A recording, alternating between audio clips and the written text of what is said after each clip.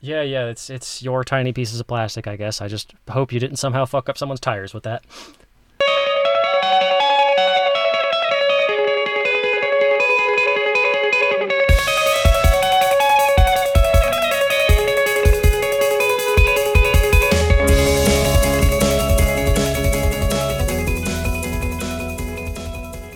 Hello, and welcome to the Dice Like Ice podcast, episode 4? 4. Gee, less than 10, more than 2. Exactly. I am your host, Tony Acton, and with me, as always, the Sean to my Ed, the man with red on him, Andrew Mitchell. Yeah, boy! I love that movie. I watch it at least once a year for Halloween, sometimes 3 or 4 times a year. Oh, well, that's coming up. You know, I also enjoy Hot Fuzz. That's another fantastic one they did. Hot Fuzz, honestly, as time goes on, has, I think, become my favorite of those movies. See, I really, really, really enjoy it. I think Hot Fuzz is a better movie, but I think Shaun of the Dead is more fun. That's definitely true, yeah. I don't watch Hot Fuzz for... I mean, it's a fun movie. I wouldn't say it is fun, though, because Shaun of the Dead is just goofy all the way through. Oh, yeah. Whereas Hot Fuzz is more like, it's very straight-laced and serious, with the exception of Nick Frost's character. And then just, like, by the end of the movie, there's so many callback jokes to previous shit that happened in the movie that, the last 30 minutes is solid fucking gold. Yeah, Paul's another good one. End of the World? The pub crawl movie. I always forget because it came out at roughly the same time as the Pirates movie that has like the exact same title. Yeah. That one was okay. At World's End, whatever it's called. Yeah, I never remember. That one was okay. I definitely liked it. It's definitely better than most movies that come out, just compared to Hot Fuzz and Shaun of the Dead. Not even close. Paul was fantastic, though. If you haven't seen Paul, I thoroughly I like Paul, it. yeah. Okay. I would put it on roughly the same level as the pub crawl one. It's good. Yeah. It's just not as good. Oh, also, well, I enjoy that one because they literally went to the U.S. and got an RV, and to write the movie, they drove through the desert on the RV to write the movie because they wanted the experience of it. That's whatever gets the creative juices flowing. Also, before I forget, this podcast is brought to you by Grip and Rip, and it will continue to be so until we get an actual sponsor. What do you got today, Andrew?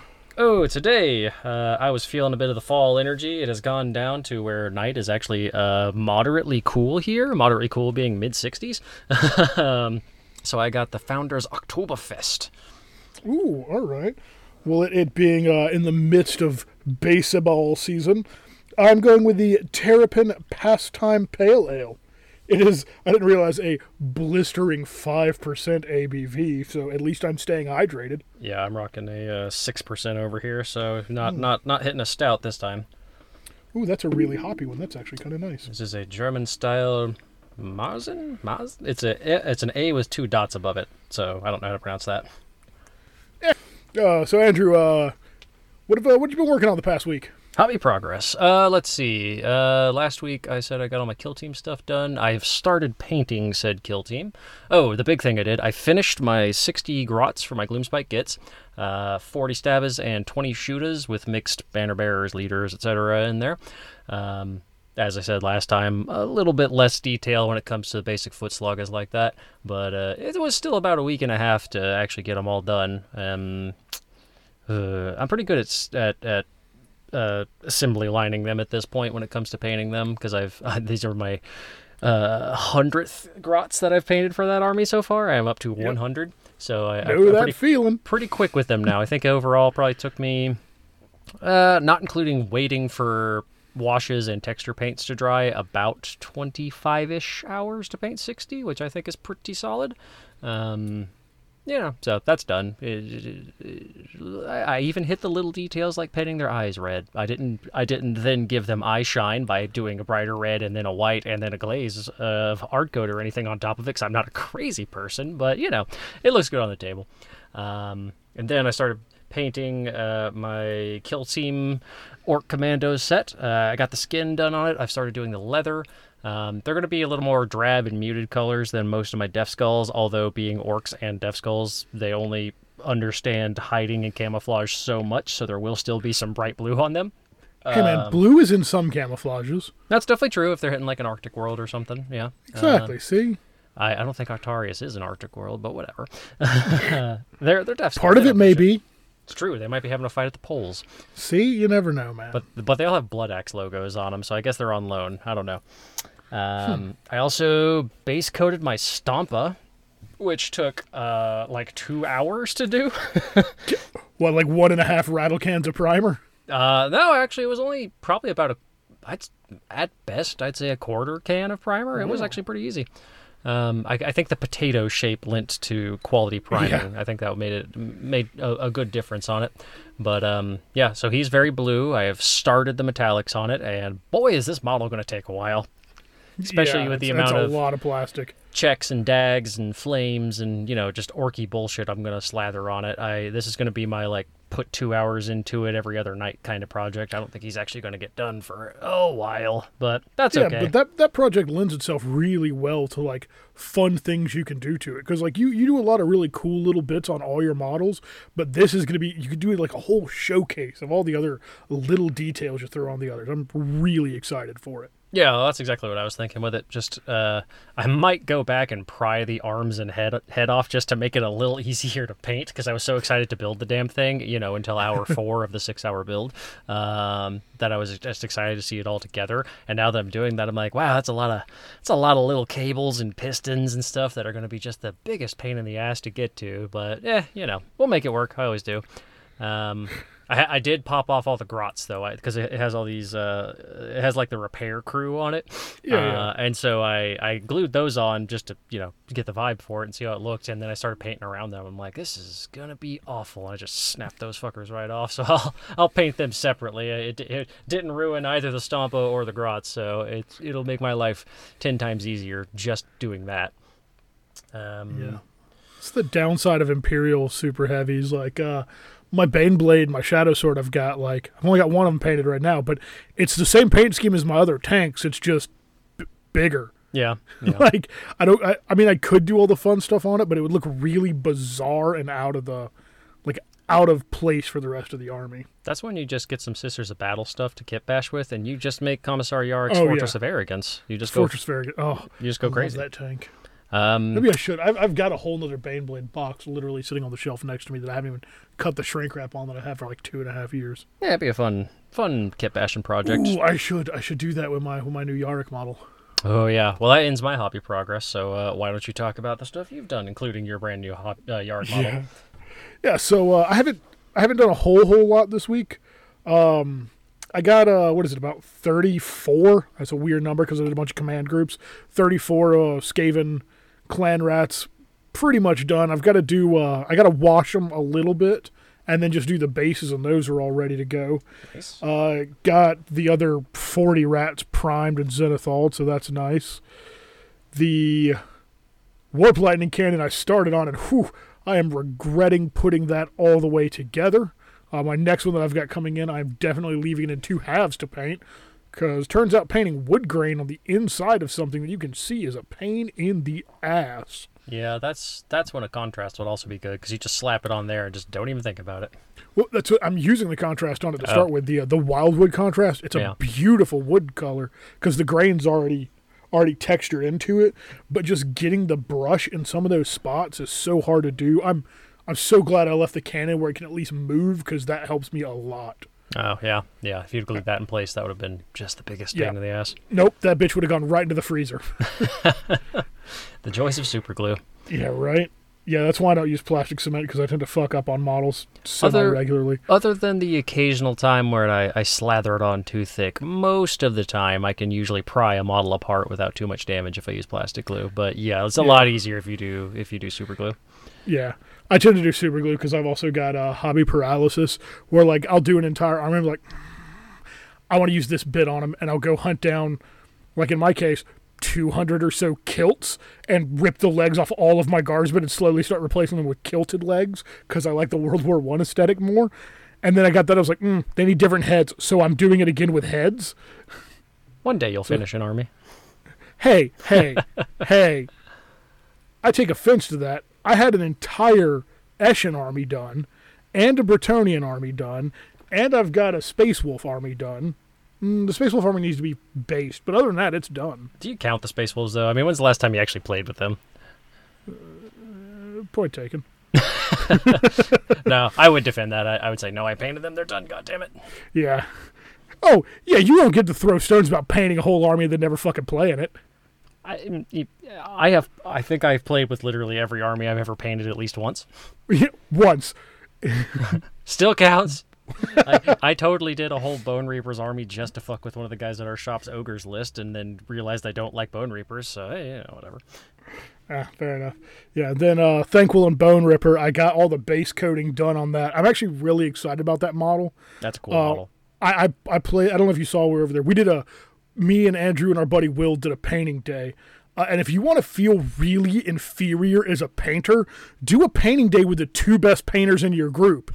Boy, did I feel like a fucking dumb kid. Hey, it could have been worse. You actually brought a lamp that worked. I was painting with just sunlight. That's true. I brought 2 working lamps. And Will used the other one, and I had my little crappy Chinese-made hobby foldable lamp, and I thought I had charged it, and I totally forgot to, so I was working with the sunlight. It worked. I was just basing skin, so it wasn't anything crazy, but... Yeah. So I got that done, but I was playing with that technique. I did... what is it? It's one of the flesh colors. Dark Oath flesh contrast over everything. And then where all of the, like the scarring is and where the stitch lines and stuff like that are, I thinned out some of the Shyish purple really, really thin and did that over it and then wiped it away with the towel. So it kind of settled into the recesses of it.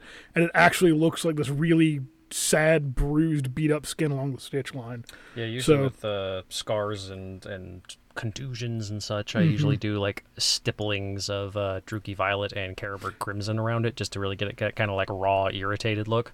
Yeah, I plan on doing that and then hitting it all with a flesh tone dry brush to kind of pull it all back.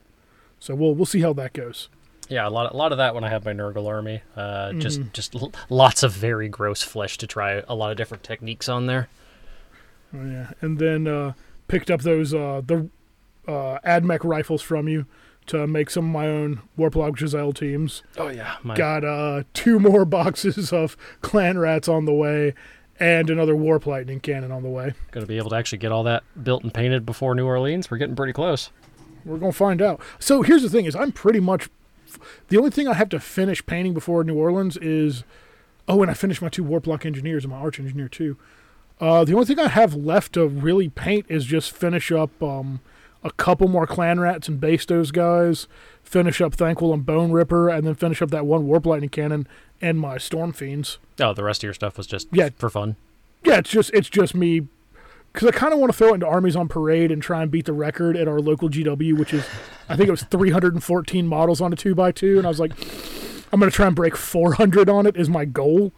Just to really, dunk on whoever did 300 and something. Yeah, So we'll see how that goes. I would not do that. That's too much.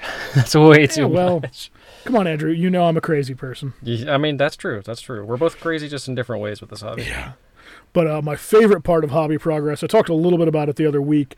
I finally got it in my hand this time, is the classic 2nd edition metal Commissariatic model. Banner pole still intact. I'm so excited to paint him up. He is going to be my cherry on top after we finish the tournament, though. It was in really, really good condition as well. I was amazed at how not mangled that thing was for being almost as old as I am. It's not beat up. It's not dented. It only has 1 coat of primer on it. Part of it's already painted. I'm going to strip that off, of course. But, man, I was blown away at the condition it was in. First time I'd realized that model has a big orc skull as a backpack for his banner. Yeah, that was. I don't know if it's an orc skull or if it's mechanical. I've never seen the back of that model with the backpack and the banner pole because it's always missing. So I got a steal on that. Yeah, for sure. I am quite envious of some goofy old Hammer stuff, especially that one, because that was back when power claws for orcs were these weird like pincher crab claws. Yeah, the weird like pincher crab claws, not these cool like fucking like Detroit junkyard claw things that they have now, which I love. Oh man, Junkyard Wars. I wonder if that shows on anything. I think they brought it back actually. Yeah, but there's no way it'll be as good as the original. that's pretty much all the hobby progress I've gotten done. Not a whole lot. My plan is to get a good chunk done tomorrow because my last day off work. The past 3 days have been a bit hectic with everything I've had to do. Not quite as hobby time relaxing as you were hoping No. for. Monday was the most hobbying I did was when we did that paint day. Yeah, that was a good paint day though. It was a good paint We should day. see about doing that a little more often, I think. It's just hard for us all to have that day off. No, I mean that's super fair. I normally wouldn't be able to come in at Monday at 11 or whenever we Yeah, showed up ditto. because I go into Yeah. work at 10. So But I wouldn't mind the occasional Sunday just doing a hobby day and then grabbing games after or during. yeah, I'd be down for it on occasion. As long as our table doesn't get taken again. Yeah, fucking Magic people took over, but Right. that's the joy of sharing a hobby shop with Yeah. war gamers. It's okay. They're allowed to be there too. They could have just sat on a different part of That's true. the incredibly otherwise empty store. Yeah. Yeah. Speaking of hobby shop, what kind of games you played? Did you play any games this week? I did. You were there for it. You should know. I was, and I did, but I didn't want to steal your thunder. I was going to get a game win with you, probably, but it didn't end up Yeah. working out. But I did play against Ben's Flesh Eater Courts again. He took a different list than the last time. He put in more of the, I want to say they're called Crypt Flayers, the big... Yeah, Crypt Flayers and something else. There's another name for the things too, but I don't know. Yeah, he had a Vargas? Vargeist. He didn't have the goofy old metal model. He kit bashed one. Yeah. And then he had some of the Infernal Courtiers, I think they're called. I don't... Yeah. Anyway, I took my Sons of Behemoth list, the one I'm thinking about taking to the New Orleans tourney. And boy, do Crypt Flayers kick ass. Yeah, they do. They hit fucking so hard. the thing is, they're not good except for one ability, and that one ability, oh boy! So they have a thing where they have a shooting attack. It's a one attack, and they roll 2 dice for it. And if the dice are greater than your unit's bravery, then the difference in numbers is how many mortal wounds that model takes. So, for instance, if you're fighting against something with bravery 10 and they roll a 12, well, that's only 2 mortal wounds. It's not too bad. Mega Gargants only have 7 bravery, so if he rolled a 12 with that 7, that's a lot of mortal wounds that get stacked up, especially when he has a unit of 6 of them screaming at one Mega Gargant. So there. I would kill for bravery 7 in my Skaven. I'm bravery 4, buddy. I mean, that's fair, but you also have the numbers. You got chaff in that army. Whereas if I have a Mega Gargant that loses 20 plus mortal wounds in a turn, which That's happened, true. then I get hampered pretty quickly. But no, it was a really good game. It was very swingy. Each round, it was like, shit, this is his game. And you could just see it in Ben's face when I was doing my turn, and then you could probably see it in my face when it was his turn. And for the first time in my Age of Sigmar career that I'm aware of, it ended in a dead fucking tie. I pretty much mulched his entire army, but he did have, I think, 6 Crypt Flayers left, and then something like, I want to say 15 ghouls, and then on the far edge of the table was... what the hell is that thing called? It's the cool new vampire model that's on the pillar. Archregent? That sounds right. His Archregent. I think it's who the was his Archregent. general who he just had back holding an objective. Yeah, who just summons in a bunch of crap. That it was them, needs you. and then I had one Mega Gargant left. It was my Gatebreaker. And the game type we were on was called Apex Predator, which you could only score if you had a hero on the objective, and the only way they could score is if they'd moved to that objective that turn or killed another hero to get them off of that objective that turn. And so in melee, it had specifically. specifically had to be melee, and it had to be the killing shot. You couldn't just like wear it down and then have your mooks finish him off. Your hero had to kill my hero, and all of my Mega Gargants count as heroes. So that was interesting points wise. So he had the numbers, but I had the advantage just because of that whole hero shenanigans, which ended up being pretty fun because I had a Kraken Eater who was pretty good at playing some soccer that game. He kicked some Yeah, he objectives around, and I had it to where my Mega Gargant or my Gatebreaker was essentially, quote, holding 2 objectives even if he wasn't scoring off of them. But the way I had it, I had it where it was a deadlock where he could not take the objective and score points until my Mega Gargant was dead. And so I was just like deadlocking it, forcing him to not get points. And he had the numbers to where he could take the other objectives from around me, so he was still getting constant points just for that. And he had some good secondaries. He got kill a monster, which my entire army is monsters, so that one's a gimme if he's going to kill anything. But yeah, it ended in a dead tie, which was amazing, and I hope every Warhammer game goes like that, because it's really fun when nobody loses, and it goes down to the wire. It was the last turn, so that would be cool. But yeah, good game. I definitely hope for more like that. Yeah, you did a dumb still. Well, we mathed it out afterwards, and it ended up that it probably wasn't that a dumb, because yeah, it would have ended the exact same result. yeah, but... no, because I was the last turn I was thinking about how to mitigate as many wounds against my Gargant as possible to keep him alive, forgetting that for him to score points, he had to have a hero on the objective.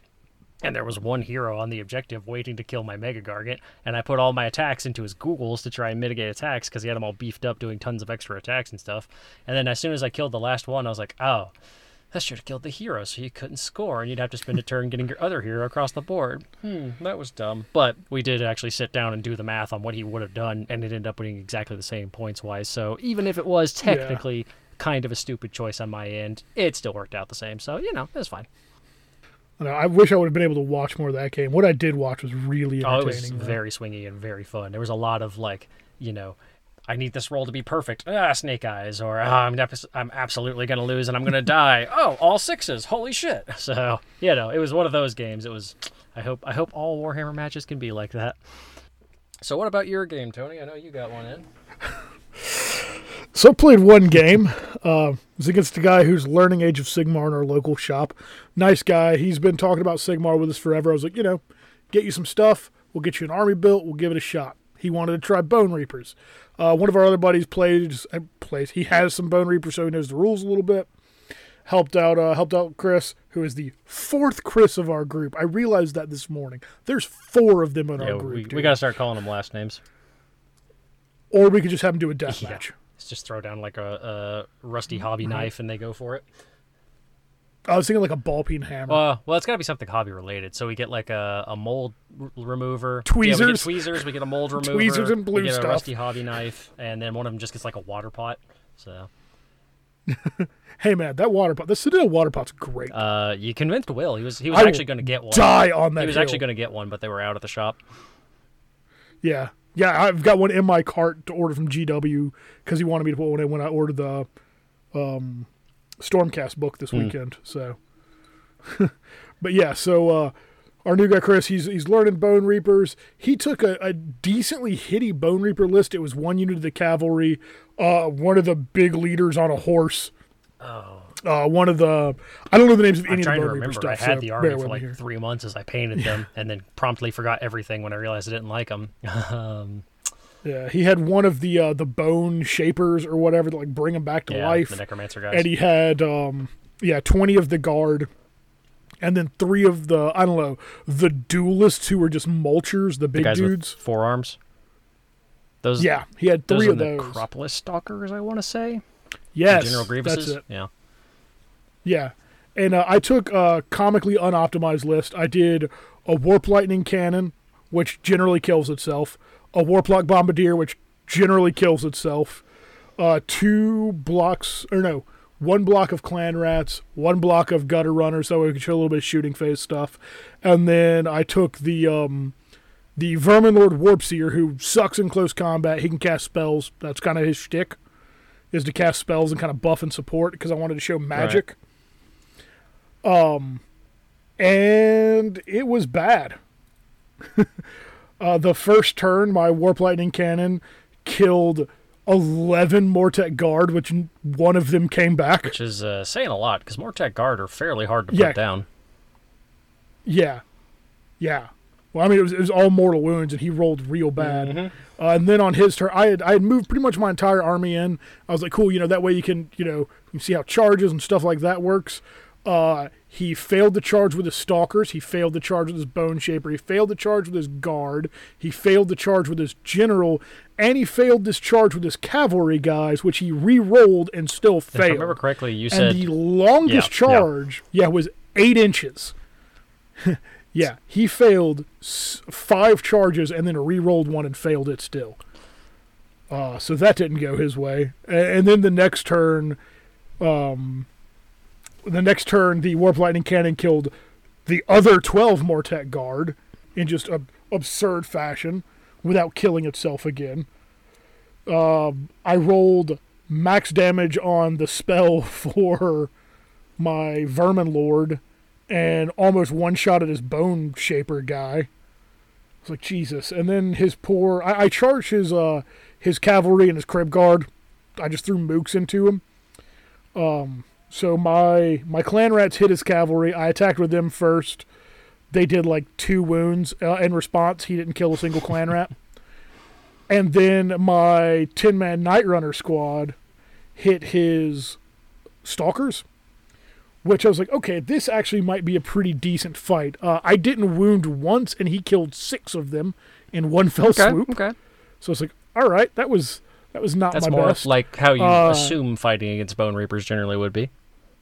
Yeah, but we didn't realize the different attacks they had. Because they have he used the one that gave them a +1 to hit or +1 to wound, because they have a different aspect instead of the one that added the damage. Each of their goofy faces. Yeah, and then we learned, oh man, there's one that you can do +1 rend and +1 damage, so it would negate all my save and kill 2 rats with every hit. So on his turn, everything was locked into close combat, except for his general who charged my Vermin Lord and promptly whiffed and then almost got one-shotted in response, which is saying something because like he had 7 wounds, and at best I think the Vermin Lord just can do it's 5d3. At absolute best I could do 15. I think I did like 5 to it. Yeah, and if you're not taking the Petrifex Elite or whatever, then you don't even get a feel no pain save with that army, so that's pretty bad. Yeah, well, no, he had the Feel No Pain save. He only passed a handful of them. Jeez. And then his Necropolis Stalkers got to attack next against my guy. I was like, well, these guys are done. He whiffed every attack. Every attack missed. So the next phase, he had his general close enough. He's like, all right, so, let's do an all-out attack so you have +1 to attack with him. He hit 1 time and whiffed every other.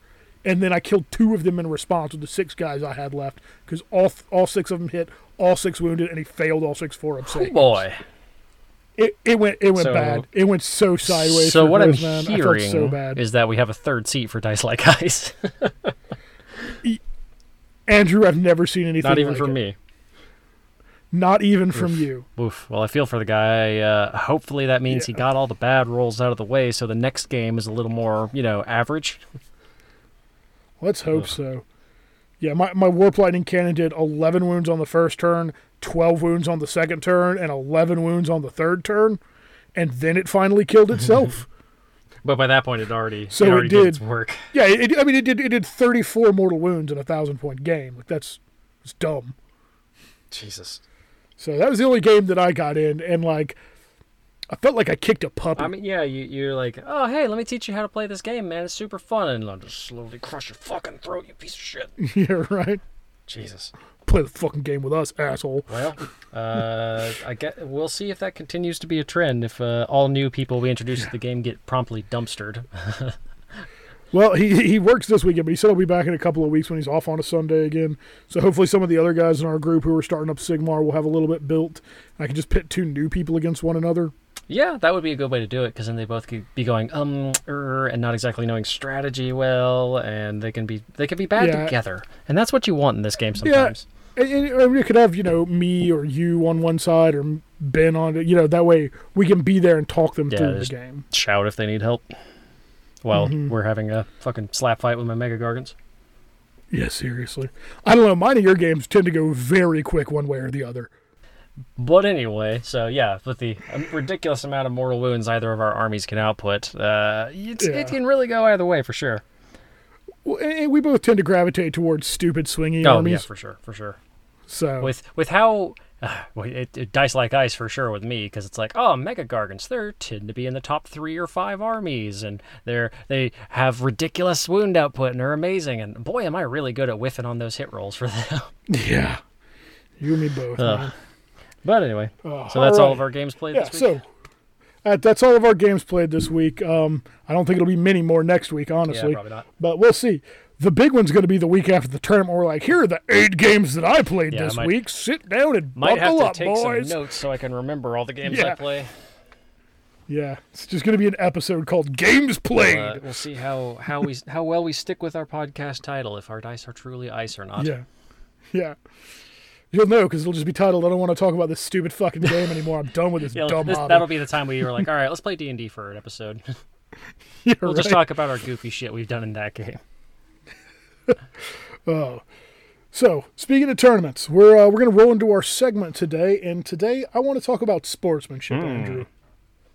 Because I think that's a topic that, with all the grand tournaments coming back in, Adepticon happening this year, the GT's rolling out. Well, it was announced, tickets sold for, so we'll see what it looks like come March. Yeah. As always, who knows with how things are right now, but fingers crossed. Well, as long as they can do it safely and everybody's, as socially distanced, masked up, vaccinated, et cetera, as possible, could work.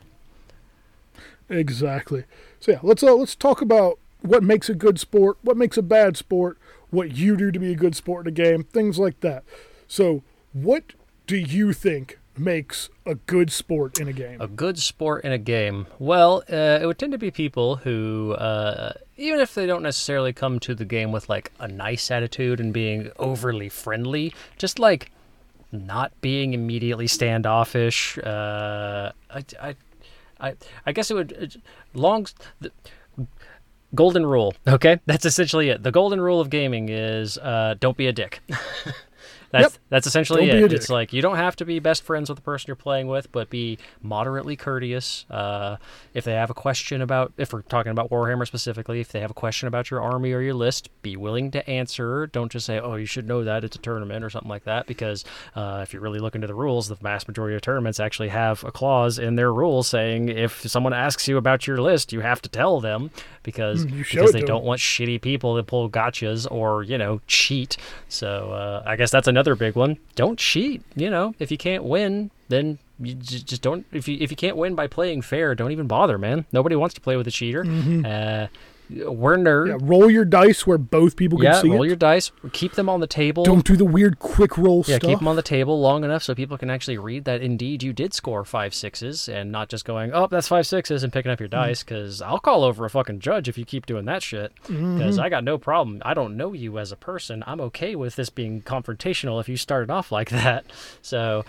yeah, if you and I are playing and you roll dice and I don't see it, and you're like, hey, and I'm doing something much like, hey, I rolled 4 6s. I'll be like, cool, that seems really out of character for you, but okay. Yeah, because we're friends and we know we're probably not going to lie unless it's inherently a joke, and then like 5 seconds later we'll burst out laughing. So, Exactly. Which some people might not do in a tournament. So, my basic rule is, the golden standard of do not be a dick.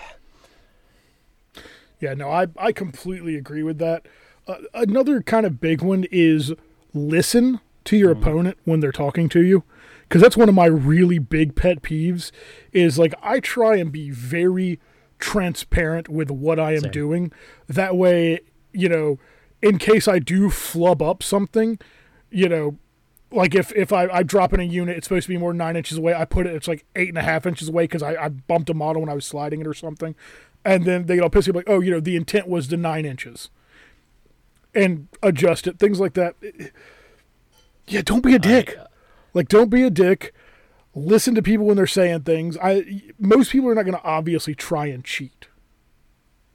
I will say that this is a complicated game with a lot of rules. It's entirely possible for even veteran players to forget a rule and occasionally flub something.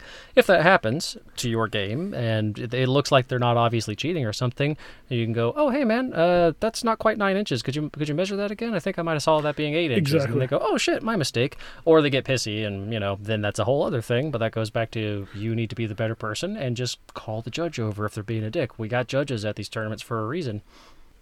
Yeah, and if, like in that situation, if somebody calls you out thinking you're being wrong on something, don't fucking take offense to it. Like, we're both here to play a game. If you misinterpret a rule or they think you misinterpret a rule, pull out the rule book, pull up the FAQs, go, well, I think it goes like this, but I might have read that wrong, and then spend the 5 minutes. I know these tournaments are timed, so you don't want to waste time looking up rules, but, excuse me, but if you have to spend 10 minutes arguing, that's 5 extra minutes that could have been gaming after you spent the 5 minutes to look up the rules. So, it's just be courteous, be calm, be collected, play your game, have fun. Exactly. Obviously not in this day and age, but, usually going into a game, I like to shake my opponent's hand before and after the game. Not right now, because, the Rones kind of puts a damper on it. Maybe do the elbow bump. Yeah, do the Demolition Man thing. Oh, I was thinking the Demolition Man thing. The weird, circle handshake high five thing. circle. Yeah, exactly. Be well, John Spartan. Exactly. So, I treat my opponent, or I like to believe that I treat my opponents with respect. So, rolling in with the name Dice Like Ice, I tend to roll badly on occasion. So, I have been to tournaments where my dice were fucking ice cold and I was rolling nothing but 1s and 2s. And I was letting across some kind of pissy energy doing that sometimes. And I have looked at opponents and gone, hey man, it's not you. I'm just rolling like shit and I'm mad at myself. So don't take any offense to that. It happens. There's a lot riding on these games sometimes. Sometimes you pay to enter, or if it's like us going to New Orleans, you've spent money to enter the tournament to drive or fly to the city to get a hotel. I mean, granted, hopefully it's mostly to hang out with friends, meet new people, and check out some cool models. But, if you're actually a competitive person and you're there for the game and your dice are rolling nothing but 1s, sometimes it's hard to not let that energy come across. So, just be willing to speak out and go like, hey man, it ain't you, it's me. Yeah, I think one other really important thing when it comes to sportsmanship is having an idea of how you want to do when you go to the tournament. Like, I'm going to this event primarily to have fun. So, I'm not going there to be like, I've got to win, I've got to do this, I've got to hit these milestones. I want to have fun. I want to hang out with my friends. I want to meet new friends. I want to be with other people who enjoy the hobby. If I go 0-5, that sucks, but so fucking be it. Yeah, same. My main goal is to hang out with buds and to have a good time. Although I do have the one goal of I'm taking what should be a good army. I want to win one match. Yeah. We're taking 5 games. If I can win one, I'll be a happy camper. I would love to go positive. It's realistically in the realm of the list I'm taking to go 3-2. But if it doesn't happen, whatever. I've lost enough times in my life to know there's enough happens. Gotrek and Marathi BS out there. I fully expect to lose everything, but I would like to have one. Yeah. Now, if I go to the tournament at Giga, I kind of want to go into that, and I really want to win. Like, not a win at all costs. I'm not going to be a dick about it. And if somebody, forgets a rule or misses something in a phase, I don't really have a problem going back and adjusting it as long as it's nothing, way in the past. Yeah. If it's I forgot my +1 wounds 2 rounds ago, it's like tough titties, dude. The board has changed too much to rewind there. Yeah. If you rolled your movement phase, you're like, oh man, I totally forgot to cast Arcane Shield. Are you cool if I do that real quick? Whatever. Yeah, it's fine because it's not really gonna it won't change the state of the game. Yeah, to just roll, and I'm cool if you with roll that. well, put a marker down. Wahoo. Exactly. So what are your thoughts on that? What are your thoughts on take-backs and go-backs and things like Generally, with friends, I'm cool with whatever, as long as it's the same round. It doesn't bug me. If I was in a tournament setting, I would say you could go back one phase to do something. Like you said, if we're in the movement phase and you go, oh shit, I meant to cast Mystic Shield. Is it cool if I do that? And I'll go, yeah, have you moved that model yet? Let's measure real quick, make sure you can do it.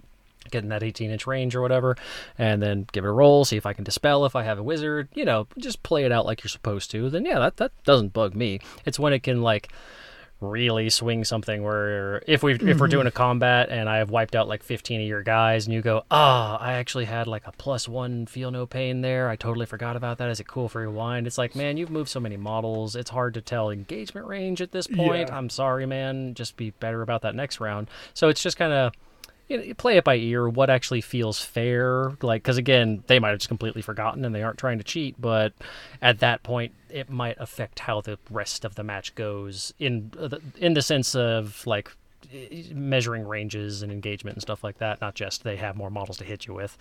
So, yeah, my general thinking for on it. sure. I'm kind of on board on that one with that as well. I mean, like I said, talking about state of the game, as long as it doesn't really alter the state of the board that much, then it's not that big of a deal. If somebody, if it new turn rolls over and like, oh my god, I never activated and attacked with that unit. If nothing's really happened, and I mean, cool, let's go ahead and work it through. Also, if the game is swinging heavy one way or the other, then yeah, whatever. If you're stomping my face in and you want to stomp it in a little bit more with that. Well, yeah, what's one more kick? All my ribs are broken. Half the teeth anyway. are gone. Just get the rest of them. Yeah. Because at the end of the day, it is a game of 2 players, and both players should have fun. It shouldn't just be fun for one Yeah, person. as always, his only game. Why you have to be mad? Exactly. His only game. Because, like, I don't enjoy getting the shit beaten out of me in a game, but sometimes it happens. Like, I might be kind of grumpy on the outside about it. I'm still going to treat it with respect. I'm still not going to be a shitty person about Respect. That is the good overarching word for this. Be respectful of your opponent unless they have proven themselves to not be worthy of respect by coming across with a shitty attitude right off the bat or something like that. And not just respectful of your opponent when it comes to sportsmanship. Be respectful of other people around you and the place you're playing in. Clean up your terrain. Move your chairs to the side. If it's a small shop, put the table away when you're done if there's nobody waiting on it. Just like be considerate. That's another word. That's a lot of people these days are less considerate just in life as they should be, let alone when it comes to hobby gaming. I've seen it a lot with terrain as well, that people can be really rough on terrain. It's like, man, a lot of people, like, especially handmade terrain, people put a lot of time and effort into it. Don't fucking slam it around. Don't just jam models and stuff into it like that. Like, be respectful. I always bring a tube of super glue with me to the shop because there's always broken pieces, and I typically fix them if I see them. Exactly. Like, if I see my opponent being respectful of the terrain and stuff like that, I'm going to like that person pretty much no matter what. Because, like, it shows that they give a shit. It's indicative of a better mindset of person. It's, again, someone who's just considerate of themselves, the surroundings, the people around them, just you're, in life that's going to lean towards a decent kind of person. Yeah. Now, I enjoy small talk in my games. Chatting about just random stuff as we play. I know not everyone is like that, so, being able to kind of read the person... Social awkwardness is definitely a thing in this hobby, yes. Exactly. It's very common in the hobby. So if somebody just kind of comes in and they don't talk a lot, I'll try and pry them out of that shell a little bit because, it's a game. Let's have fun. Let's shoot the shit. Let's relax a little bit. If somebody don't want to, whatever. That's cool. I'll sit there and I'll play my turns. I'll talk if they want me to. If they don't want to talk, I won't talk. I don't think going up to a table and not being social is bad sportsmanship. Yeah. And again, a lot of it will just depend on the energy. If you just say hello, the person says, hey, what's up, back, that's it. If that's the whole time we communicate, other than, this guy has a 5-up feel no pain, I roll this, I advance this unit, etc., then that's fine, just as long as they're, being a generally respectful, if quiet person. Yeah. And, we touched on a little bit. Our title is Dice Like Ice. Generally, we have very bad dice rolls, but you can't get mad and blame a game on dice every time. Because there are some times when you just get outmaneuvered, you just get outplayed, and sometimes it's okay to be like, man, that was a good play. You bamboozled me, and that was solid. Be like, yeah, if I would have rolled all sixes, I would have won. No shit. That's how the game goes. Yeah. If everyone only rolls sixes, you can't lose. So, and I will get pissed. That is my one thing, is I will get mad about my dice. Oh, same. I try not to, but sometimes you have seen me throw a dice across the room several times. I have. But also, I think that goes with who you're playing with. Because, if I'm playing with somebody else, unless it's like Ben or Will or something, I'm generally a whole different person when it comes to... Oh, yeah. If I had a really horrible roll with just some random person who I was like first introducing to Warhammer or say at a tournament, I would not throw dice across the room. I'm mostly doing it as a joke. Yeah, it's good. Yeah, I've seen people literally open the door to the shop when it was across the street and throw their dice into the highway. They're like, that seems a bit dangerous and a bit of an overreaction, but you do you. Yeah, it's your tiny pieces of plastic, I guess. I just hope you didn't somehow fuck up someone's tires with that. Exactly. So we talked a little bit about what we want to see in a good sport. What do you think makes a bad sport, Andrew? What are some red flags that you're like, don't know if I'm going to play this guy again? Well, we already touched on some of them, but we can go through it again. Yeah. I have played with overly dismissive people before, where you try and explain your list to them and yeah, come on, whatever, move on. And it's like, I get we only have an hour and a half to play this game, man, but I just want to make sure you know what we're doing. There's a lot of armies in this game. You might not know my rules. I probably don't know yours, so it's cool if you explain your stuff to me. People getting pissy if you ask about their lists. People getting pissy if you ask, like, are you sure that unit can do that? Or are you sure that's an ability you can use with this type of army? Because you're playing a Chaos army, but you're leaning Tzeentch, and that's a Nurgle ability, if I remember correctly. Just like blatant, well, I guess it wouldn't be blatant, like subtle cheating like that, like where they can tell that you don't know their rules, and so they try to get away with stuff that you might not necessarily know. Quick dice rolling, like you were saying, or just like, oh, there's 5 6s, we'll pick it up too quick for me to verify. Or if they get like this is a thing I think dice manufacturers shouldn't do, but having very non-contrasty dice where it's like a dark red with black pips and you can't see, and it's a dark room, and you roll and it's just like, well, that's 5 5s, and you're like, how can I tell, man? How can you tell? I know your eyes aren't better than mine in that regard. So, well, or even a lot of the GW specific dice, they've gotten better about it. But like the Necron dice, or if you didn't ever see it, the Idoneth Deepkin God dice, forbid the fish they were dice. Clear with light blue marks on them. Like, even the guy who had the dice, who rolled them every week, like, he would roll and he'd have to sit there and stare at them for a second to figure out what the hell he rolled. He is a beautiful army with the stupidest dice I've ever seen. Yeah, it is. People rip on the Lumineth dice, and I find them endearingly dumb, but you can at least I love the Swizzle You can at sticks. least read the Swizzle sticks. They just keep rolling if you don't have a dice tray. That's true. Yeah, that's the other thing is a dice tray. I don't generally use a dice tray because usually when I have to roll dice, it's large amounts of them, and it's not super conducive to a dice tray. I'll probably get one to carry to this tournament just for sake of ease. I have a little one. But like when I roll my dice, usually what I'll do is I'll remove all my misses and then pull my hands away from the dice so my opponent can see. Like, you've seen me do this hundreds of times. I pull my misses, I pull my hands away, that way we can both look, and then I slide them into a pile, then I look again, and then I scoop them. I always try and do the couple of extra seconds after I think I've removed everything, just to verify, because every now and again that 2 sneaks in because you were just looking over it and you thought it was a 4. It happens. We're all fallible, but... And if it's things that, something bad happens on ones, I slide the ones off to the side, and then I individually pick up the others and slide them into a different pile. Yeah. Same with like my ninja rats. They have on 6s. They have 2 hits with their range weapons. So after I pull all my misses out, I slide all my 6s to one side, and then I take from my miss pool and I match them out and go, that's got to be 1, 2, 3, 4 extra hits. Here's my 4 extra dice. Exactly. It's just, again, being courteous to your opponent. It's a game with a lot of rules, so just verify stuff before you go. And it doesn't have to be like every round where you're like 1, 2, slowly individually counting out the dice and then giving like 10 seconds to be like, here, count all of my dice. Just, enough to where you could know that they know that you have actually rolled that dice. I think one of the biggest red flags to me for a bad sportsmanship experience are people who win poorly. And what I mean by that are the people who sore winners, exactly. Like if say like I've got a Terminator squad that just gets absolutely trounced by something. They'll be like, oh man, I trashed those. Oh, send those guys dead. Oh, raped them. Like, don't fucking make rape jokes about shit. Like, don't be an asshole when you win.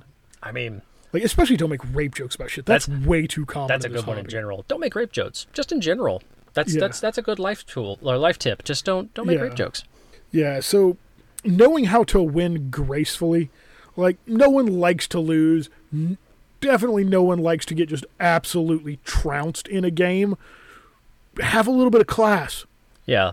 Even if you 100% stomp a person, shake their hand. Hey man, good game. Hope your dice roll better next time. Just, be courteous. Yeah, I do like at our local shop, our group, whenever anybody starts a game, they basically buy a round of drinks. Typically, for Yeah, like it doesn't matter who it is. It's me, it's Ben, it's you, it's Will. Like, we'll be like, hey, anybody want a drink? I'm grabbing drinks. Yeah, and normally it's just something easy like a Coke. It's not like you're breaking the bank or anything, but just, show... Yeah. God help us if we ever start gaming. Oh my God! If our local gaming shop had a bar section, we would just never end up leaving. It would be amazing. Best. We should definitely float that by Joe. We've talked about it a couple of times. He needs to get on it. Agreed. Yeah. Another red flag is if you ever notice someone who's like openly mocking somebody for how they paint their army. That's a big one because it's like I mean, I've been painting for 10 years. Tony's been painting for more than that. Like, we're pretty good at this point. But, like, someone might just be starting the hobby. They might have just bought their first contrast. They might have done dumb shit like us when we first started and got enamel paints.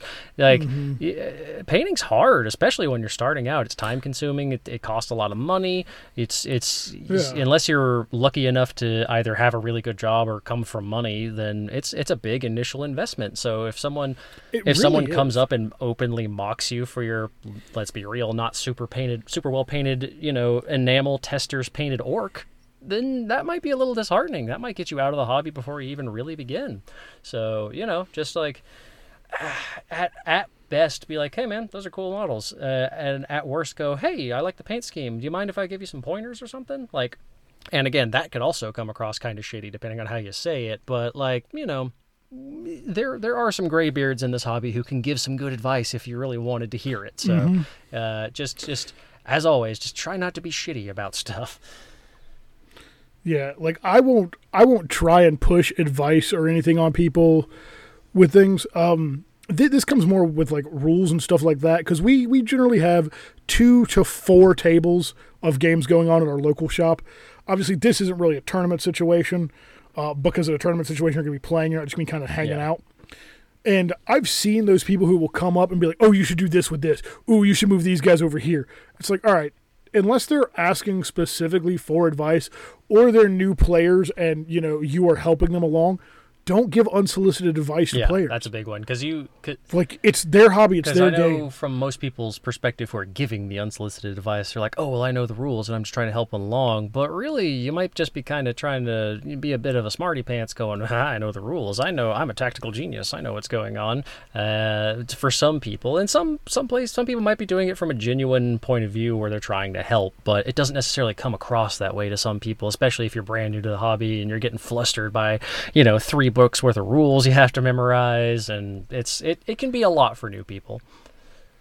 Yeah, and see, like, we're in our shop every single week, pretty much. At least 2 or 3 of us are, out of our core group are in our shop every week. So if there's a new player, we recognize they're a new player, generally they'll see us a couple of times and come talk to us. If it's their first time in and they're playing a game, be like, hey, I'll introduce myself, like, I'm Tony, this is Andrew. You guys have any questions, curious about anything? Let us know. Like, we'll answer questions. We've been in it for a while. If you want to try and catch a game with one of us, we're more than happy to. Stuff like that. Like, be nice to people. And if they say no, don't be like, oh, well, fine. Fucking some people don't want to. Just shrug and say, all right, cool. And that's cool. Change your mind. Yeah, exactly. Because, we're not pretentious, but we are kind of particular about people we'll play games with. Yeah, sometimes.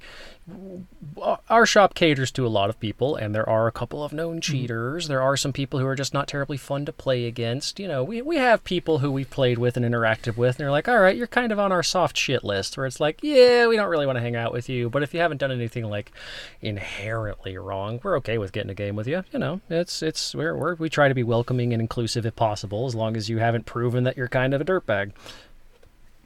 Exactly. Like, there are some people that at the shop, a couple of them I'll hang out with, I'll shoot the shit with outside of the shop and things like that.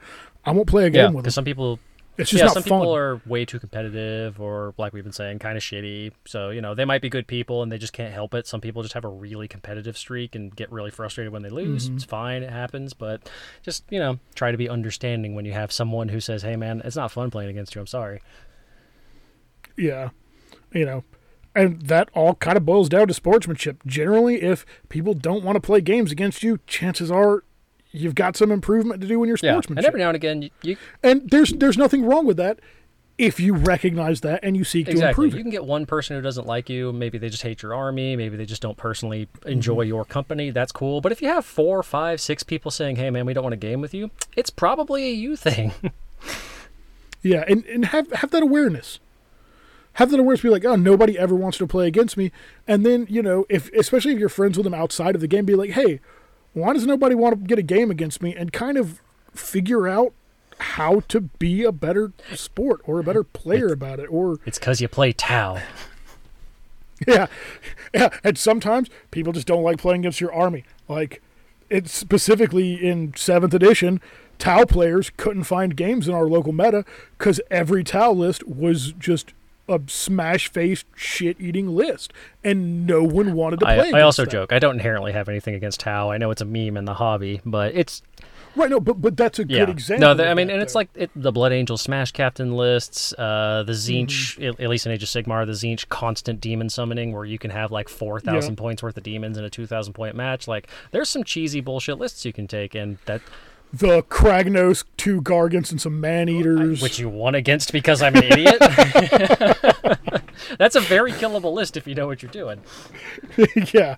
Turns out Warp Lightning Cannons are the bane. For those of you who haven't played Mega Gargants yet, if you ever do, bring a list with Mortal Wound output. That'll do the job. Mm-hmm. Yeah, and every army is counterable. You just kind of have to know what you're doing. It's an uphill battle against some. Yeah, and that goes back to what I was saying about the tournament. Not everybody's going to know every list out there. Like, do a little bit of research ahead of time, especially if you actually want to win, because there's going to be the current meta, and it could be totally different 2 weeks from now. The tournament you're going to could say, hey, we know there's a new supplement that just came out, but we're not counting that because we know it's going to, completely make it where everybody's just playing the new hot Daughters of Cain list or the new hot Blood Angels list or, whatever the tournament is. So I went with 2 blood-themed armies there. Yeah, you did. I'm not really sure it was why, just what was on my mind. Here we go. So, it's if you're going to be like competitive, try and keep up with the meta a little bit, but like you don't have to build the most bullshit list you can possible. Just go for the goal of having fun. If you can win, cool. If not, get some beers with some people afterwards. Make some friends, Yeah, and on the subject of that kind of play to win sort of list, if I'm at our local shop and I'm not playing against one of the guys who's either going to the tournament with me or knows we're tournament prepping, I'll be like, hey, this is a list I'm planning on taking to a GT. Like, if you want me to play a different list, I'm more than happy to play a more fluffy, fun list. Because not everybody wants to play against your fucking beat-faced list every time. Like, I know that if Andrew and I were just fucking around and you pulled out that giant list, I'd be like, I don't want to fucking play against this. If we were just playing casually. If we're just casually. having a fun game, at best, I'll bring one Mega Gargant and then a bunch of shitty Gits that I know he can do something about, because the Gloomspite Gits are fucking terrible right now, as much as I love them. But they're fun. They're maniacal. They're colorful. They're goofy. I love that army. They're just terrible. I got 2 words for you, Andrew. Ninja rats. No, I fully understand. Don't get me wrong. Yeah. It's... Sometimes I think we're too similar and stuff like this. We need a devil's advocate. We need to get a third who's like, no, I'm very serious and straight-laced with my games. Stormcast Eternals forever. Also, kind of realizing, when we were talking about the meta earlier, realizing that your local meta is not necessarily the tournament meta. Because, like, we kind of had that realization when we looked at what the tournament results for the Orlando GT and a couple of the other GTs were, and we're like, oh, wow. Like, fucking Daughters of Cain. I've never even seen Daughters of Cain on the table. Like, Overlords, that one comment. We're like, oh, hey, Andrew's got a fucking Giants list. At least we can get a little bit in against that. And I only got a Giants list because I love the models. List. I wasn't going for the meta. I never do, so... Other than when I bought that Bone Reapers army. The Skaven list is so far from what the old Skaven meta was that I was expecting everybody to run a Skaven. So luckily I had a lot of the stuff for that new meta, so I'll be able to at least stay in line there. But and the one super mean Tzeentch demon list that's whipping your ass at the local shop might actually be kind of crap on the GT scene. It might get its ass whipped by, I don't know, Teclis and the Lumineth or something. I mean, it's Yeah, that's the other thing we haven't seen in our local shop. I think I'm the only person who's got any I've never Lumineth. played against Lumineth, and I can't wait to die to him. Yeah, it's not very fun. So, it's... My one saving grace against that is I've got +2 to my Dispel rolls with fucking Thankful and Bone Ripper. So I am putting the Arcane Tome on one of my Giants so I can have that one key Dispel occasionally. Be eating a lot of Warpstone tokens, taking a lot of Mortal Wounds to get some spells off. I'm thinking I might switch that and end up taking, Mystic Shield and Flaming Weapon. I don't know. It's a meta talk. Flaming Weapon's pretty good on the Giants. No, it's a hard choice because it's like, I could go with the artifact that gives them a 5-up invuln save because there's a lot of higher end stuff now, or I could hopefully get some really good stuff off with the spell book. We'll see. I still got a couple weeks to mull it over. Yeah, I think mine's locked in. I think that's what I'm going Mine's with. like 95%. I'm gonna throw out a couple of questions on some forums and see if I should take Kragnos or if it's better to take the Gatebreaker. Yeah, we'll see. I feel like you're going to do better with the Gatebreaker than Kragnos. He's got more wounds, and I can give him an artifact to give him a 5-up Feel No Pain, which is real good for Gargants. And the Mortal Wound generation right now is it's a lot. yeah, no, that's a big thing. And then a lot of factions rely on terrain now, and I got a whole army of monsters, so terrain smashing's a pretty good thing. So, yeah, we'll mull it over. That's what I needed to, is learn how to use my null holes a little more effectively. Yeah, that's probably the thing you should likely focus on, because I'm sure there's some nasty combos you can do with those if you do it right. Well, the big nasty combo is having Skitter Leap and throwing something with Skitter Leap next to a null hole, have them unleash Warp Lightning Vortex in the middle of the enemy lines in their deployment zone, and then null holing back to safety. That's But I don't run Warp Lightning Vortex, nor do I run enough Graciers for that to work well. That's fair. Well, I'm sure there's something nasty you could do with Storm Fiends or something at least. Yeah, I mean, the only downside is, well, no, I could buff them up and then hurl them through a null hole. Yeah, and just send them into mulch. But anyway. That's a big footprint to try and get through a null hole, That's though. definitely true. Those are some pretty hefty bases. Yeah, 60, it's what, 6 60-millimeter bases? Yeah, something like that. No, that's Yeah, it's a bit of real it's estate. a bit. But anyway. But we digress. Yeah, so, anything else to say about sportsmanship? No, so I think that's what it all boils down to, is respect the person you're playing against, don't be an asshole, and know how to win and lose with grace. Yep. The golden rule, don't be a dick, be kind, be courteous. Exactly. All right, so it's a little bit short of one today, but I want to kind of run into a tooltip with this, Andrew. All right. And I want to talk about pallets and wet pallets. Ooh, we both know these. We do, and it is a really new development for me. Like, it's probably been about the past year and a half that I've actually started using a pallet or a wet pallet. What have you been using before then? Well, you know my red tray. Yeah. I don't know if you've seen, so that red tray that I have in my hobby stuff, every model I have built and painted since I got in this hobby has been on that tray. Jesus. 21 years of hobby on that tray. Your tray can so drive. Look, your tray can drink. my tray can drive. Your tray can vote. Oh my God, my tray can drink. That's fantastic. That tray's almost as old as I am, in fact. Like, Dad used to build model cars and model rockets on it So before I was born. It's a legacy tray. It's a legacy. It's the hobby tray that we pass down to my kids. The heirloom kids. tray. Yeah, This was right? your great No, you don't get Tony's. a really.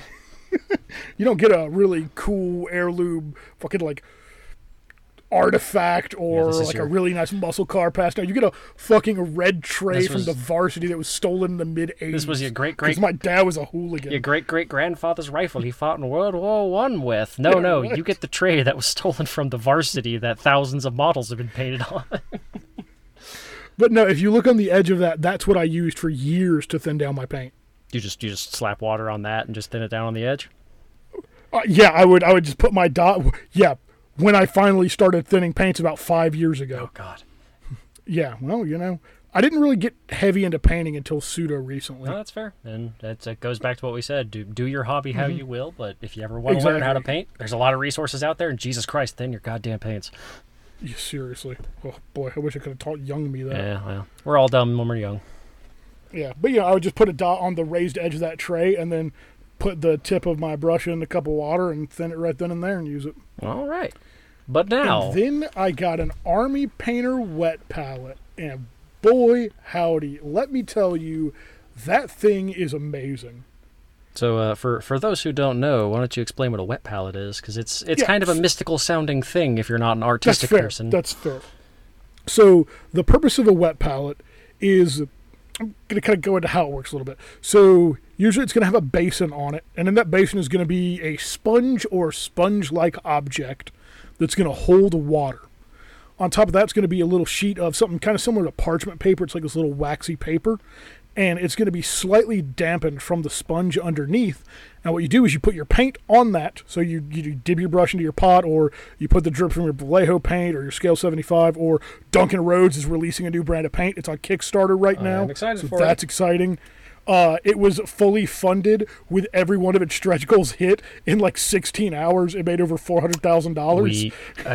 It's one thing I think most Warhams can agree on is that people like Duncan. He's a cool dude. Yeah. He's become a meme, which, means a lot of people are playing into the joke just for the sake of playing into the joke, but most of us tend to like him as a dude. But I believe it's called Two Thin Coats paint, which is even better. Oh, of course. It has to be. So I believe it's already thinned down. But, yeah, so you'll put it onto your wet palette with a little bit of... you don't even have to add water to it if your wet palette is moist like it's supposed to be. And you just thin it right there on the palette. Most wet palettes you can reseal, so like... you'll have 8, 10, 12, however many different colors on your wet palette that you can go in between. And then when you seal it, they will stay wet. Like, I didn't add water to my wet palette because I would just open it, use it, close it back. I didn't add water to it for probably 5 or so weeks. And the paint on it I could still use. Which is just, it's mind-boggling to me because it's witchcraft. Yeah, although there is the potential negative of if you happen to be in a more southern state like us, you got to be real careful because that shit can mold. Yes, but that's why I like the Army Painter one. The Army Painter one actually, it doesn't have an O-ring in it, but it seats down tight enough and actually has a band that goes around it and it's airtight.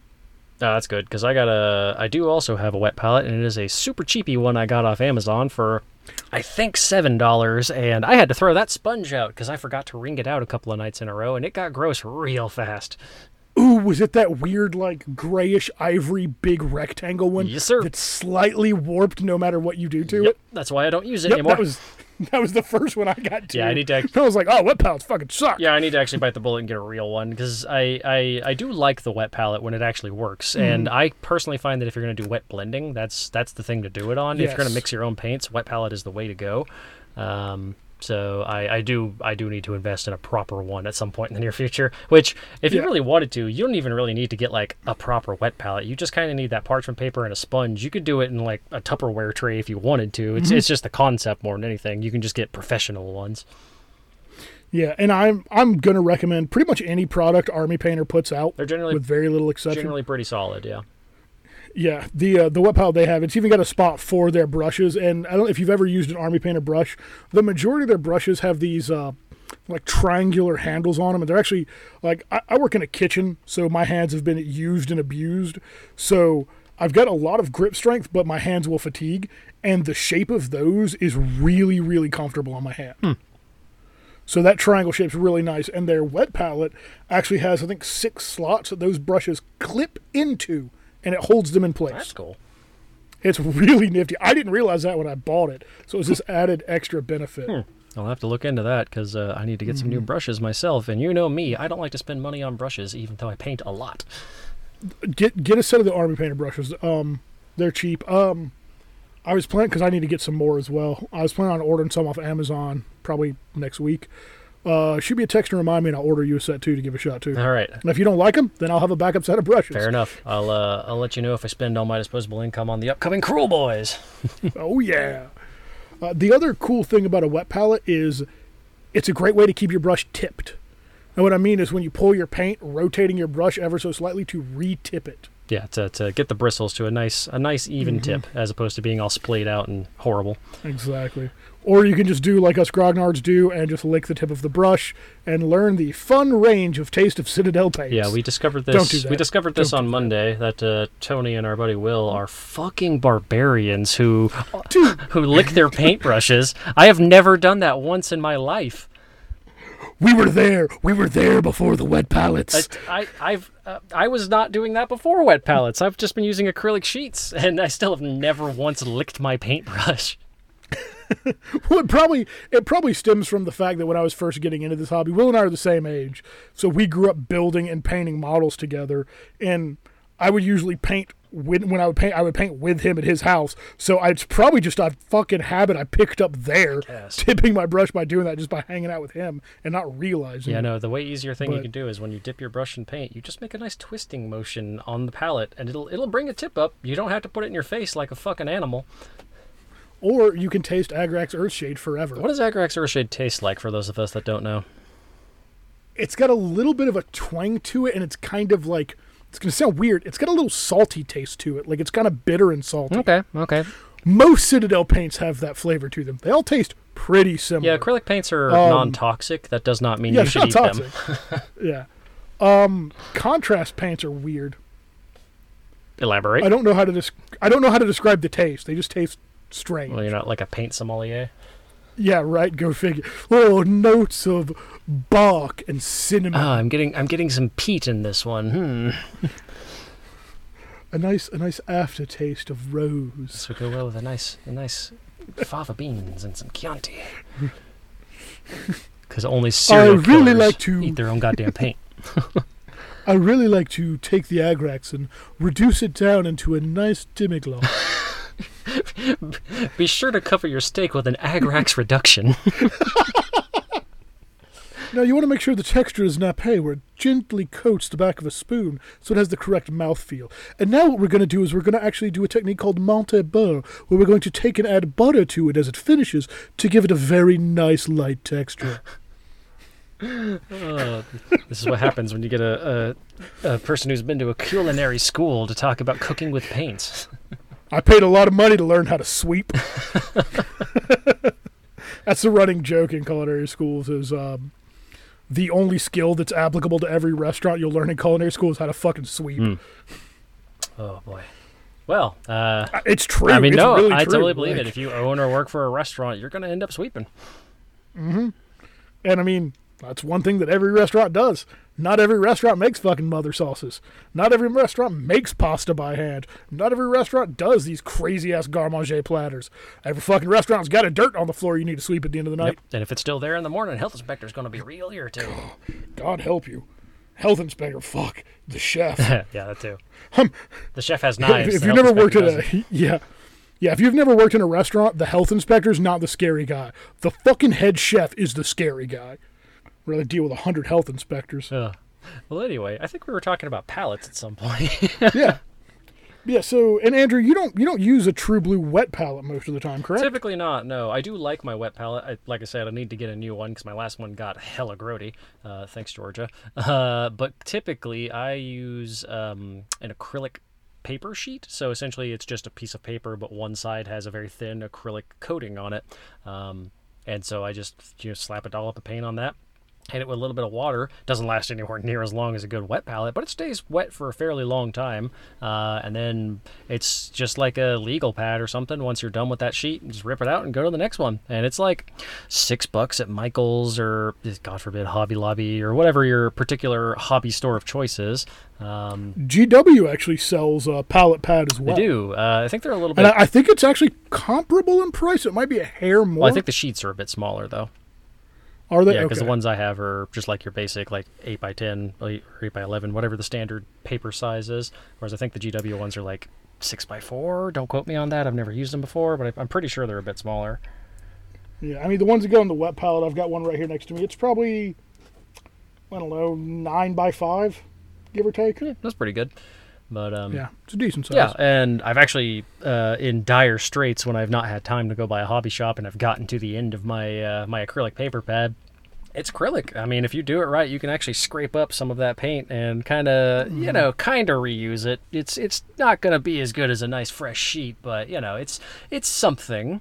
And it's moderately reusable. Like on a scale of 1 to 10, I'd put it at a 4. Would not be my ideal choice, but in a pinch, you can use it.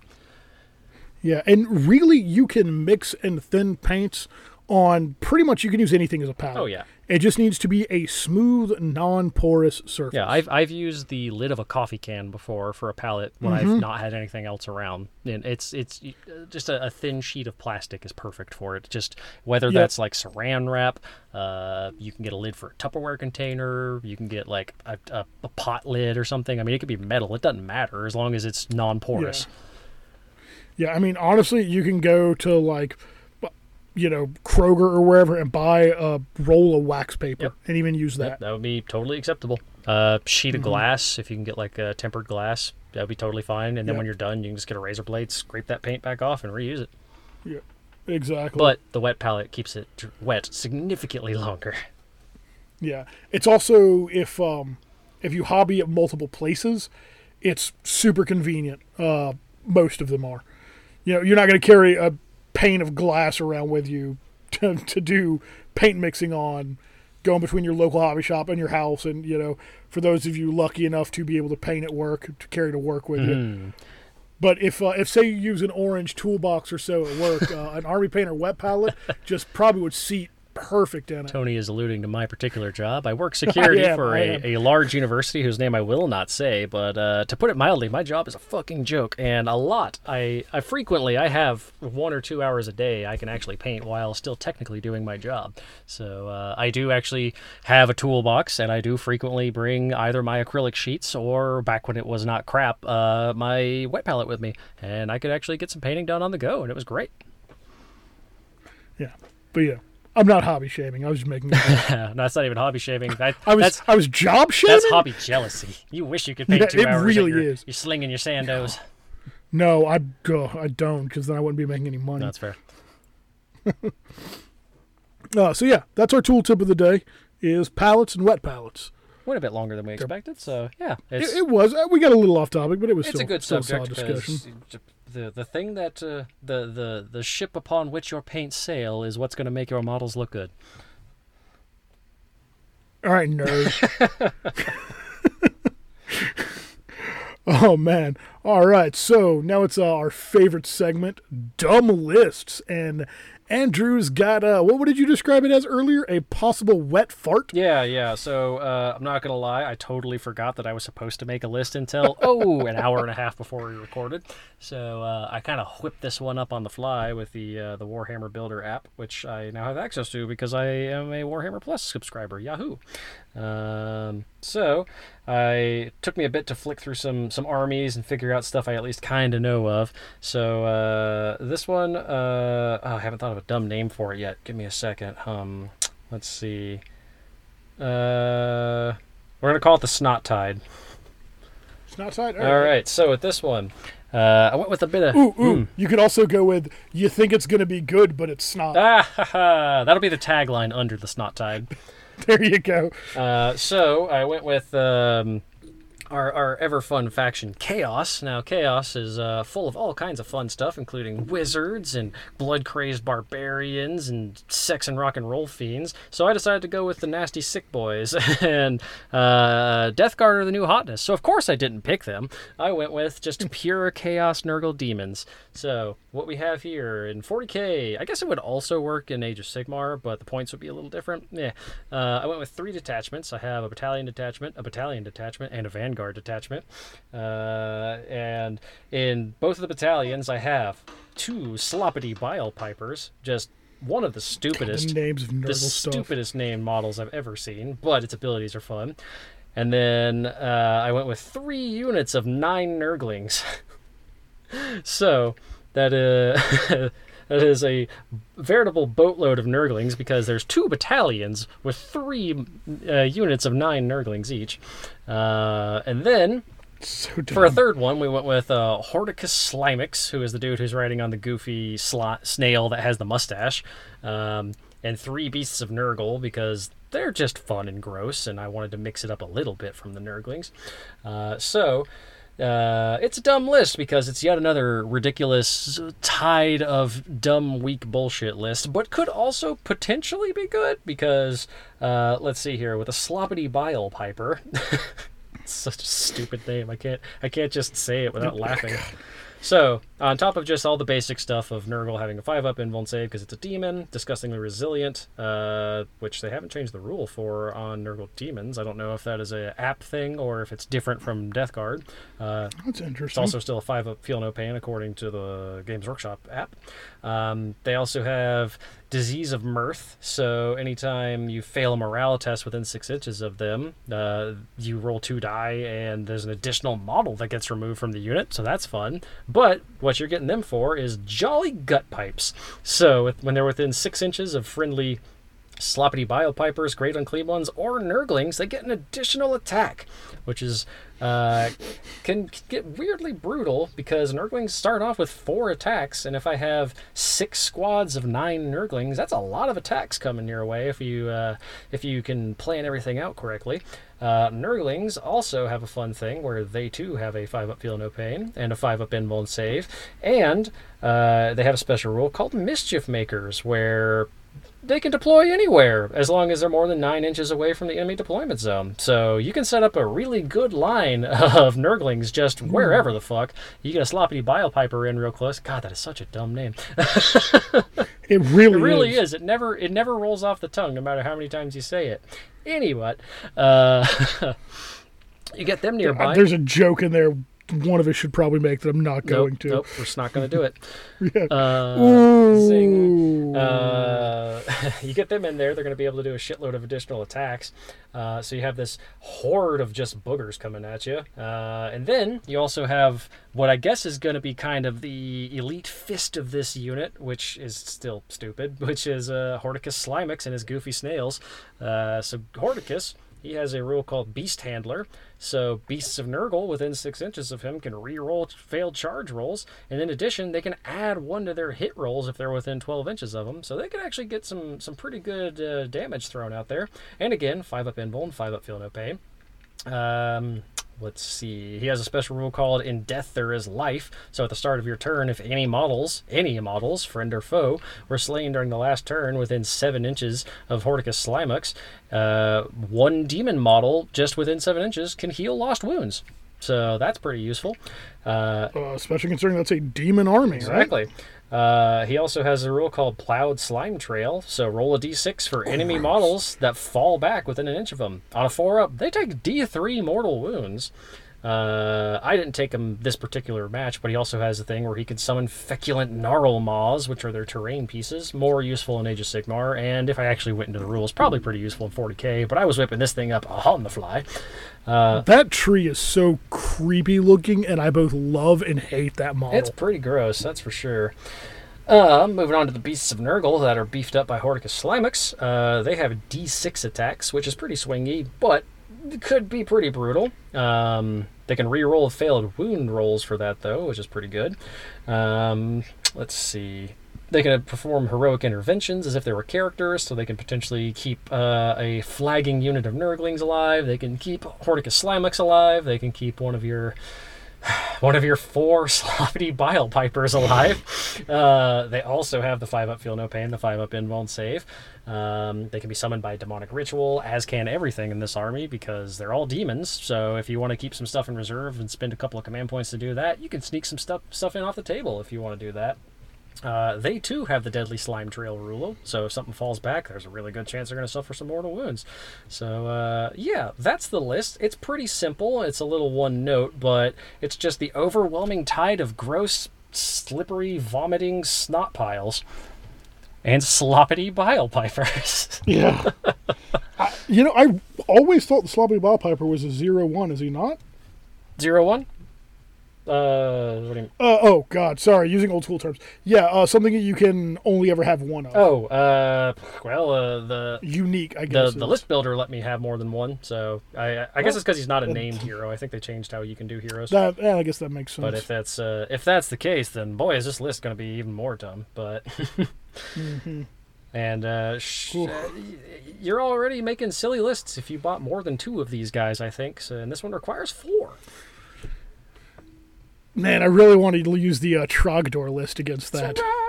Yeah, that many flamethrowers, that's a lot of hits, but they got enough Invuln and Feel No Pain. Yeah, it's 2 comically swingy things. Yeah. I kind of want to proxy this army now just to see how that would do against the Trogdor. Well, we could always try it on TTS one day. Oh yeah, that's true. We have the technology. We spent $10 on a video game. Pretty sure I actually got it for free forever ago, or for $1 during a sale. Yeah, I got one on sale for I think $5. But anyway, That's my dumb list. I would have spent 10 on it. It's fantastic. Oh, it's great. Next time I'll try and put a little more forethought into it, but I still think that one came out pretty dumb. It did. That did. You are correct. It was pretty dumb. But is it fun dumb or dumb dumb? Who knows? Yeah, exactly. What kind of dumb is it? Only time will tell. What do you, the viewer, think? Viewing Listener? viewing with your ears. Yes, ear viewers. Viewers. Oh, all right. I believe that's our show for this evening. It's a little shorter than our normal episodes, but you're probably tired of hearing us talk at this point, so we'll come back with a real long one on the follow-up. Give the old rope-a-dope, hook you in with a short one, and then just KO you with like a 3-hour one. Oh, super last-second hobby progress update that I 100% forgot about. Orc pre-orders happened this weekend, and boy, did I get a lot of them. So, I recently sold my Death Guard army and have a bit of disposable income. So, I got, let's see if I can remember everything.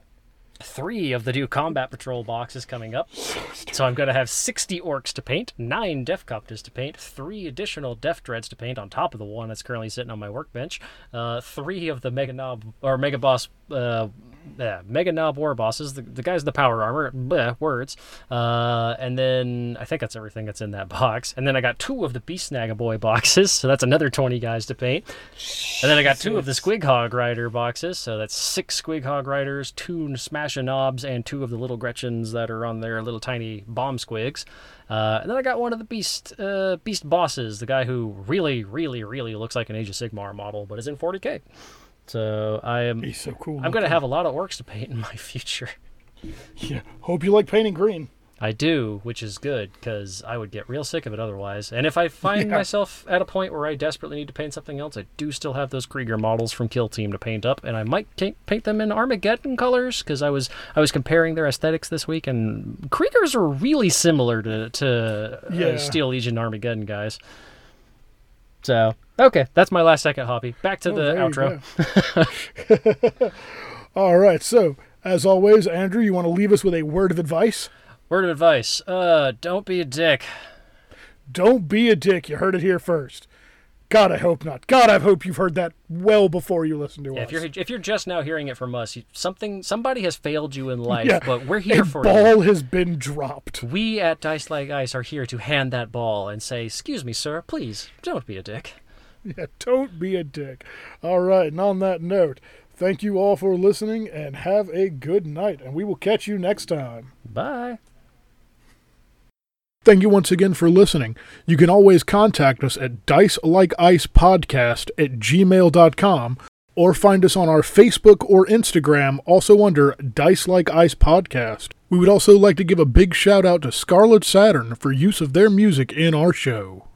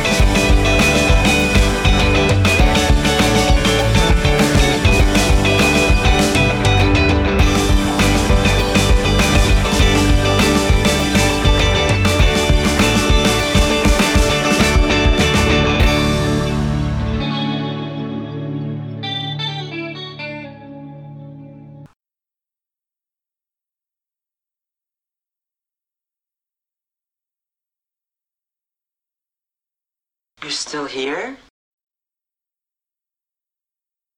It's over. Go home. Go.